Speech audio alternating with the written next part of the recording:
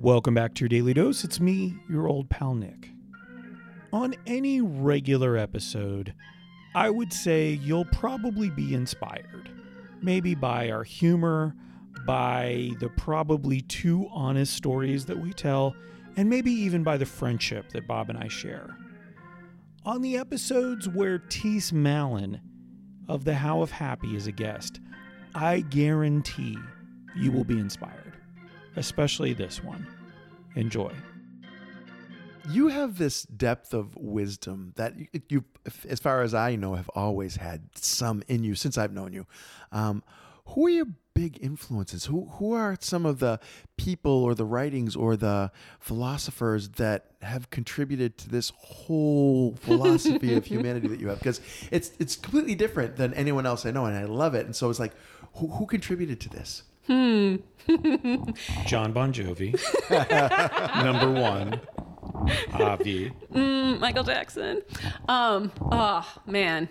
Yeah. Man in the Mirror was like really huge for me. Me too. Really? I love that song because it was like, look, I'm looking at you, which is looking at me in order to change this. Make that change. I love it. Love it very much. I did a little presentation in high school, and I like as part of that presentation, I had that as my background. Nice. Great. Oh. So you've been this person like for your whole adult life. Yeah. Where you've had a desire to take responsibility, to change your world, and then turn around and help others. I think who we are at our core really doesn't change. Like what we came here to do, right, so to speak. I think that's stays strong, but I think oftentimes we're first challenged by that, right? Like, because I think there's that journey of, well, who am I? I'm helpless in the face of this world and all of the pain and hurt that is here. And then it's like, okay, well, what are you going to do about it? So I think each one of us has our own message, and we live it throughout our lives. Like Gandhi says, like, my life is my message. And I believe that's true for all of us, whether we realize it or not. But we're all taking this journey and living out like poetry, basically. But okay, so I had excellent teachers growing up. Excellent. In a public school system in the suburbs of Chicago. But I remember very clearly Mrs. Dahlkemper, who has passed, but she was my reading teacher in junior high, and she was just eccentric as all get out. Had like the magic school bus teacher, with like the wild Miss Frizzle with the wild red hair that was like pinned up. That was her. And just super tall, very intimidating. And the kids they feared her. They feared her because she was very strict and she demanded a lot out of the students. But I saw something there. And as soon as I leaned in a little bit, I just found out how amazing she was. And so I started helping her grade workbooks because she did a lot of workbooks. I would stay after school and help her grade workbooks. And then from there, she started taking me out on trips. And she would take me to Indiana to pick blueberries and to pick apples, took me to the dunes. And I mean, she would just swing by and pick me up, and we would just go on a road trip. And one time, actually, she came to pick me up by surprise, and she found that I wasn't there. It was over the summer, and so I was in Mexico visiting family, but my parents and my little sister were there, so she took them instead. And she was, she was a junior high school teacher during the day, but then she was taking night classes to get her to pass the bar exam. She was studying to become a lawyer, and she was, an avid writer, and she was just interested in a million things, big believer in aliens and loved UFOs and just all of these things. And she showed me Dairy Queen. She showed me a dipped cone for the first time. She showed me, when she went to Wendy's asking for her fries extra crispy, and I'm like, I didn't know you could ask for that. And she was the one actually that started me off with photography because I liked taking pictures. And so she would have me take a picture of her with her camera. And one time she's like, do you want to be a photographer when you grow up? And I'm like, I hadn't considered that. I'm like, why? She's like, because of the way you hold the camera. She's like, it looks like you really care and you take your time before taking the picture. And I think it's her fault. She planted that little seed.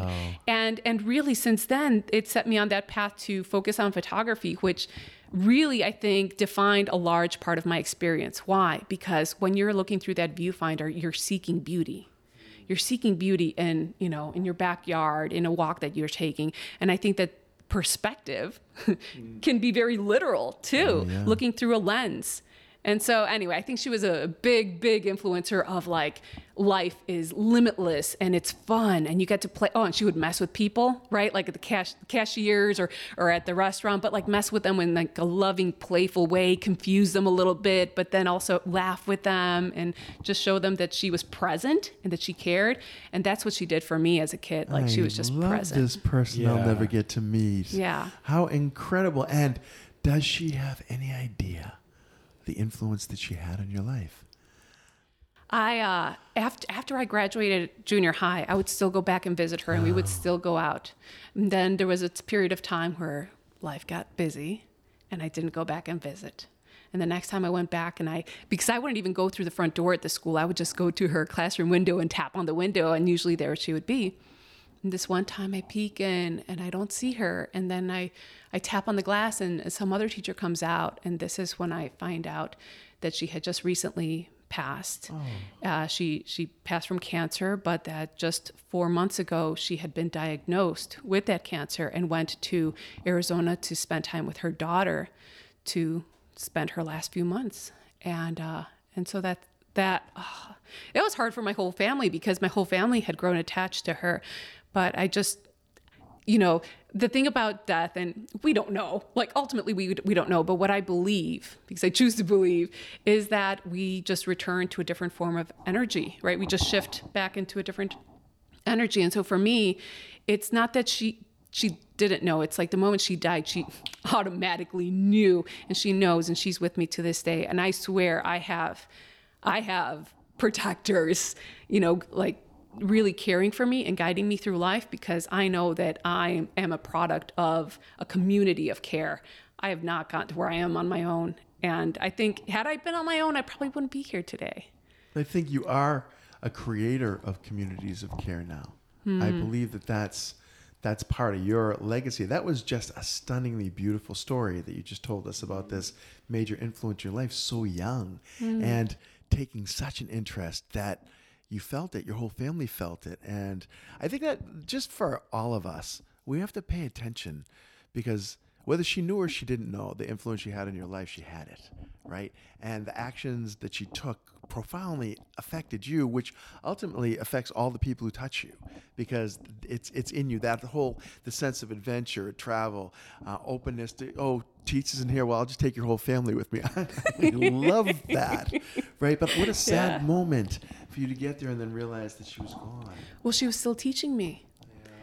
Yeah. Don't forget to check in. There's no such thing as life being too busy. There's no such thing. And sadly, my dad, my biological father, taught me that lesson also, because I had created a film and my plan was to show it to him, because I'd only met him 5 times in my lifetime. But I thought that he would get it, because he was an arts lover. He was into the arts and all of that. And so I was planning to return to Mexico to show him this film I had made in film school. And of course, life got busy and then he passed. And I didn't get to show it to him. And the movie itself, my little short film that I had created, was about regret. And it was just so ironic. And so I've gotten that lesson, done, learned. And it's just love people, appreciate people. Not because you should, but because the experience of it is amazing. It's the most delicious thing for us to experience here. On purpose, I think. It's on purpose. I think it was designed into it. Hi gang, it's Bob. I love this episode so much. I've listened to it 3 times just to mine all the wisdom out of it.